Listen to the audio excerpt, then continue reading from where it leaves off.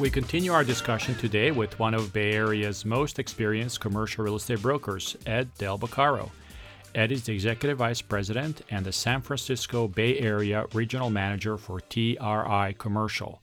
Ed's career spans 40 years in the real estate industry in the San Francisco Bay Area. After starting his career at Grubb & Ellis in 1977, Ed ran his own development company from 1983 to 1992. Ed's background includes brokerage, property development, both residential and commercial, property management, property entitlements, and consulting. Since getting back into full-time brokerage, Ed has been East Bay manager at Colliers, Grubb & Ellis, and most recently Transwestern, where he built up an office of 40 brokers, property management, and staff. Ed has represented Walnut Creek, San Ramon, Clayton, and Concord in their excess sites. In his career, Ed has leased or sold over 2 million square feet of real estate. A few representative clients include UCSF Benioff Children's Hospital, California Bank and Trust, Mechanics Bank, Wells Fargo, and Community Bank. We had a chance to speak with Ed on his view of the industry, how the landscape of commercial real estate is transforming before our eyes, and who will be the winners and losers heading into the next cycle. Hello, Ed. How are you? Pretty good. How are you?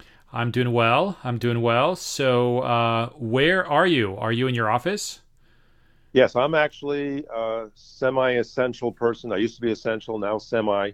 I'm staring at 5,000 vacant feet of cubicles and offices in our conference room. One reason why I'm here is we still get a third of our commissions by snail mail, so I have to make sure when the checks come in that they get deposited.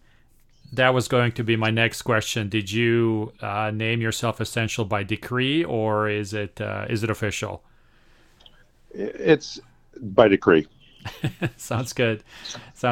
Well, Ed, you're on the front lines of what's been happening in the industry the last couple of weeks, and you've seen a few of these cycles come and go. What's going on in your world? Can you, just before we jump into what's happening in the industry, kind of in your personal sort of sphere, what's happening? Well, like everybody else, I have three different four spheres. So, personally, married, my kids are away, so we worry about our kids. One of my daughters works in a senior care, believe it or not, and she has to suit up every day to take care of the senior care in Livermore. Right. Then we have to stay in place. My wife's a teacher in a grammar school in the San Ramon Valley. They told her to stay home. We're lucky she has an existing additional job, which is now semi-full-time, of typing for a legal secretary to help pay bills. Then how do you get groceries? How do you talk to each other? How do you do social distancing? And meanwhile, then my rest of my life is I'm a managing partner at TRI. And at TRI, I have to wear the hat of how do we help the company as a whole. We have about 40 people in 5 offices, and, of which 30 or more are staff. And how do we engage them? How do we make sure cash comes in? How do we help our clients? Then there's my personal business. I'm a player coach. So besides worrying about the company and paying bills, how do I make money in addition to, salary and all that, and Sure. help my clients? Sure. So this is obviously, in some respect, really something that hasn't happened before. I mean, it's very extreme in so many ways. Give us kind of your perspective on how you're seeing this play itself out throughout the industry. Yeah, here's where it's the same, and here where it's radically different. So, we've had major crises in the past, whether it was 1992, the Great Recession, the 2001 B2B burst, tech burst, the Great Recession in 2008. In all those cases, though, what was similar is that activity stopped, unemployment went up, deals were killed, real estate was affected dramatically. What's different about this one, though, has all those characteristics, but in addition, you can't meet people. So and then the second thing is the local governments are shut down in the state. And that has dramatic impact on our business because, we have clients who are expecting use permits to be approved so they can open up their stores. Sure. Or their restaurants. Permits are being stalled. You can't get fire department inspections. So in this case, versus the other ones, it's the social distancing and the terrible effects of virus and getting sick and containing it that are having a double whammy on us. And how do you see this impacting kind of on a macro level what's happening and then on a micro level? I mean, you've talked a little bit about some of the specifics in terms of city closures, but maybe from just kind of an industry perspective overall, how would you describe it? Sure.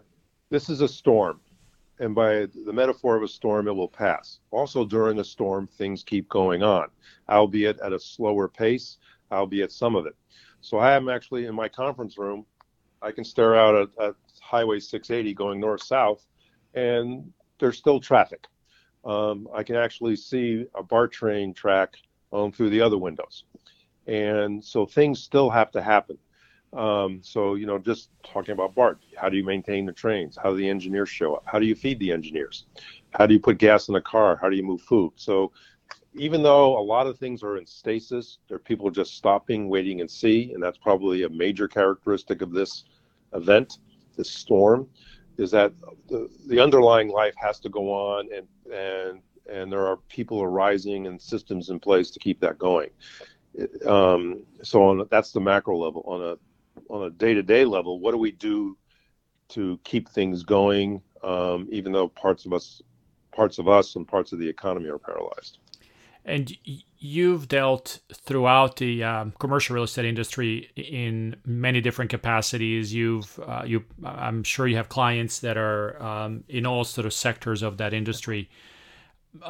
Any anecdotes, things that you're seeing, how this is playing itself out through the different parts of the industry, whether it's retail, office, medical office, and so forth? Yes. So, for instance, restaurants are an obvious thing. So restaurants as social gatherings and possible contamination areas have been shut down to a great degree. So on a short-term basis, restaurants are closed, and they're laying off people, and that's impacting a good segment of the economy, and it impacts, unfortunately, people in lower wage scale, and we have to somehow take care of them. Some restaurants are adapting, whether it's donating food, giving to first responders, or whether it's doing deliveries, pickup. Right. Retail that's not essential is being hurt. So again, you just can't go into a store and buy clothes. On the other hand, retail logistics can't hire enough. So whether Safeway, Walmart, Amazon, they all want to hire hundreds of thousands of people to man their warehouses and stock their shelves. So there's actually jobs being created, unintended consequence of the storm. Escrows in our business are being canceled or slowed down. But again, some of the counties have risen to the occasion. We have e-recordings, mobile notaries. Some of the cities are now adapting and doing city council meetings, digital city council meetings, public hearings. What's interesting is every day there's a new directive from the feds, the state, the county, or the local city as to what we should do or not do, and then we just have to adjust. How do you see us coming out of this? Some people have talked about a V recovery. I've heard of a U recovery. I heard of an L recovery. I think it's very difficult to imagine a V recovery in any scenario at this point, given the high levels of unemployment. But how do you, position it, given, your experience and what you're seeing in the market? I see, how about a combination of a V, U, and an L? So certain segments will be in a V. So, let's assume the storm passes by June, July, and hopefully we don't have a second wave. That's what's different about this. That didn't happen in the 18 influenza, where there was a second wave once the fall came. That's right. But the tech world and the logistics world will be V-shaped. And then the retail and the big national retailers will have a hard time coming back, and they're looking at how they change their model. They will be different. The restaurants, there's estimates that a third to 50% of restaurants will not come back. So we'll have less restaurants in the old-fashioned white tablecloth, casual, just-in-time delivery type concepts. Industrial real estate I think will snap back because manufacturing will happen. Where it's going to be lag effects is traditional middle class jobs office back jobs. I think some companies are going to say, why do we need all these people? Our business plan has changed. Our customers are different, or we don't even have some of those customers. So I think the office space market could be weak. Housing, I think, comes back pretty faster than people think because of the pent-up demand. Where housing will have a laggard effect, and this could be the L shape, is that there's going to be a bottleneck, I predict, at all the approval levels that will delay new construction happening. And I'm sorry, Ed, do you think even with this sort of calamity, you feel that the cities will still be pushing back on some of those developments for housing? That's a good question. If we date this as March 1, when the earthquake or the storm hit, everybody's worldview of the world in February was that the market was intense. We had our best job creation month in years, and therefore you could account for plenty. And I think now, as we go into April, May, with this stay in place, people losing jobs, 30% unemployment, people living paycheck to paycheck or not getting a paycheck. I think that's going to sober us and change us the ways psychologically, sociologically, the Great Depression did. And this has been happening, throughout history, is when you're at times of plenty, you take things for granted. So I think some of our attitudes towards housing will change. For instance, sports. I mean, who's going to go to a stadium even in July and sit next to 30,000 people? New housing, by the way, will be considered clean. And but with NIMBYism, if that was the gist of your question, people are going to be against, I've heard two conflicting theories. People are going to be against density housing because it's density housing where you have dense people together. Right. But again, you're not in the Bay Area, we're not in the middle of a farm. There's no way you put 9 million people in, single-story buildings. Right. On the office side, do you think, or have you already seen, are some companies reconsidering, how many people they're putting into an office? Are they reconsidering kind of, being in dense neighborhoods? Do you see maybe a potential desire to be back in the suburban product in the future, and perhaps instead of an average of 75 to 100 square feet per employee, going back to maybe 400 or 200 or 250? Do you think those trends might emerge? Good questions. I'm not sure I have the answer. I see maybe both in the beginning. So I think a certain segment will now be empowered to work from a distance or at home or virtually. Right. So that will mean absolutely less space. On the other hand, the whole reason why Silicon Valley and equivalent clusters work is you need to run into people to share ideas. So there was a beginning backlash in end of 19 for too much not being in the office because the creativity was less, the socialization and accountability was less. On the other hand, this storm has forced us to how do we digitally keep track of our employees and engage them. So I think it's going to be two different trends. I think there'll be some people staying at home that will impact, I think, more the back office uses. You'll see more of that shrink. On the other hand, tech needs to cluster, tech needs to exchange. There's only so much you can do on a Zoom meeting. That's true. That is true. So let's switch gears and talk a little bit about your company, TRI Commercial. So sometimes when things like this happen, this is also an opportunity for innovation. It's also an opportunity to, look at maybe some of the processes and how you do things and have an opportunity to change them. How has your company, how have you and the people that work for you adapted or are starting to adapt more appropriately? Good question. We had a 2-hour managing partner meeting, 6 of us for the whole company, from Sacramento to San Francisco to Walnut Creek, Oakland, meet this morning, and that came up. So here's what we're doing. And the first thing is, how do we make sure the company survives, maintains? And then second, how do we take advantage? How do we grow?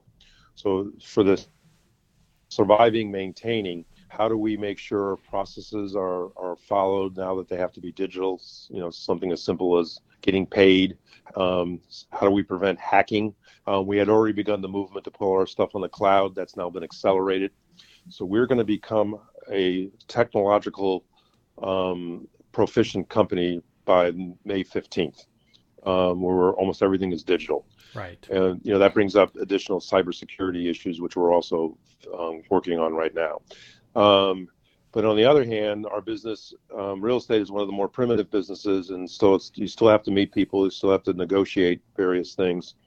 So our company during the short term is, how do we plan on keeping our staff, unlike some of the national Wall Street firms that have laid off people in the last few days.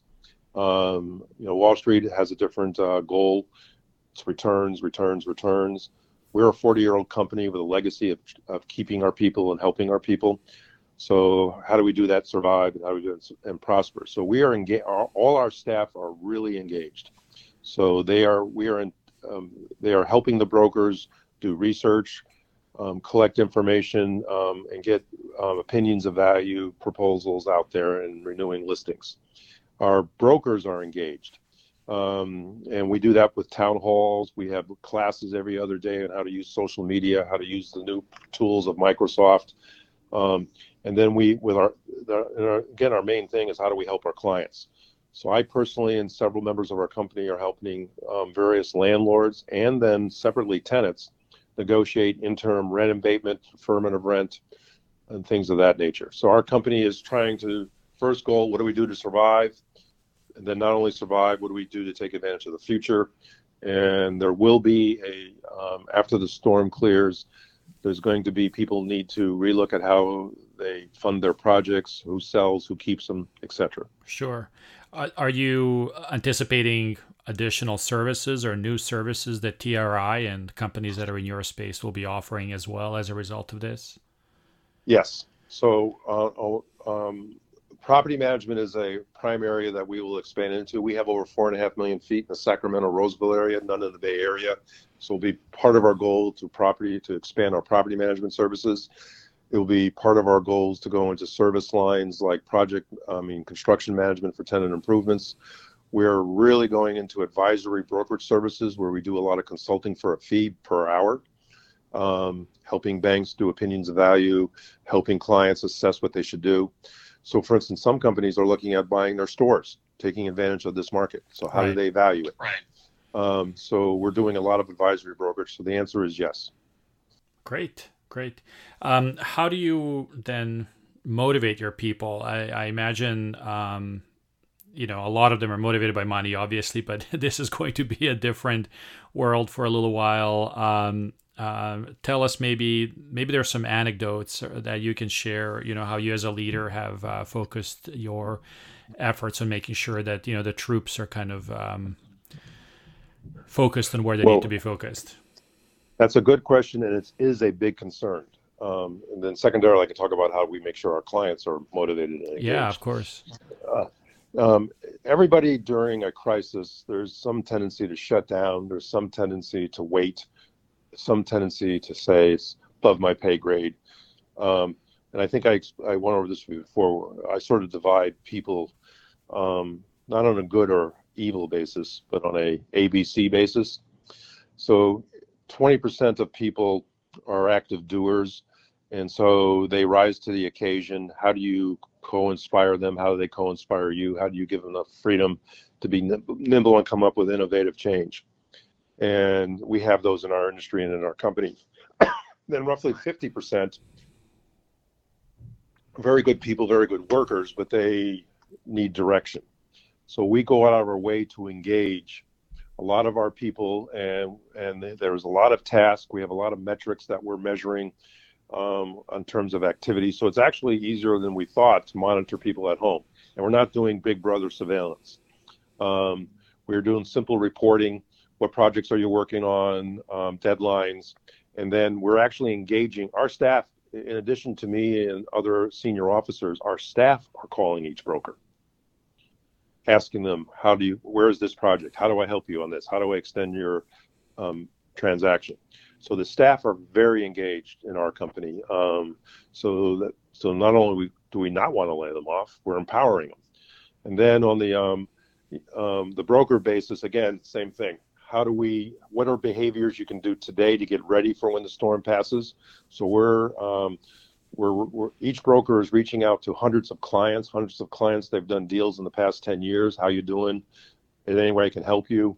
Here's information on how to navigate the SBA world. Here's information how to navigate the essential industry. How do we spread common knowledge without being a pest? And then there's the C level. The C's become more apparent during crisis. That's about 10, 20, 15%. And depending upon what kind of a culture you have or your company, you got to make sure that they don't cause a morale problem. Right. By getting in the way. So we have town halls by Zoom, and we're getting 80% attendance rates, which is pretty amazing when you think about it.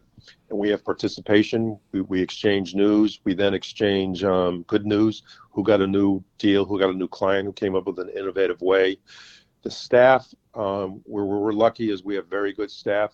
So the staff are partners. So they suggest things. Brokers listen to them, and then do the same thing with the client. So we have a very proactive, engage the client. What are you doing? What are you suggesting? How do we help you?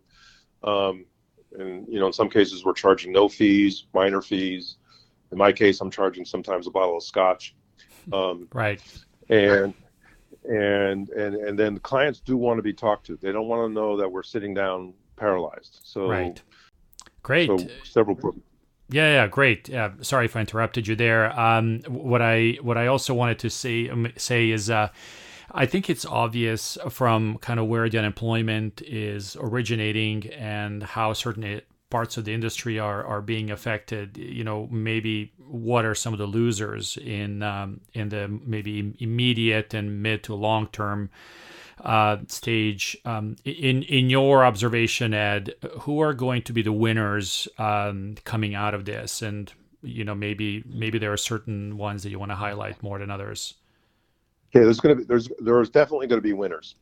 Like in any crisis, certain things are going to be rise out of the fires, and then they'll be tested. So what I call just-in-time manufacturing, or contract manufacturing, where you have the ability to switch between product lines. So think about it. We have companies in the Silicon Valley and the East Bay that can switch from manufacturing one product to all of a sudden the parts of a ventilator.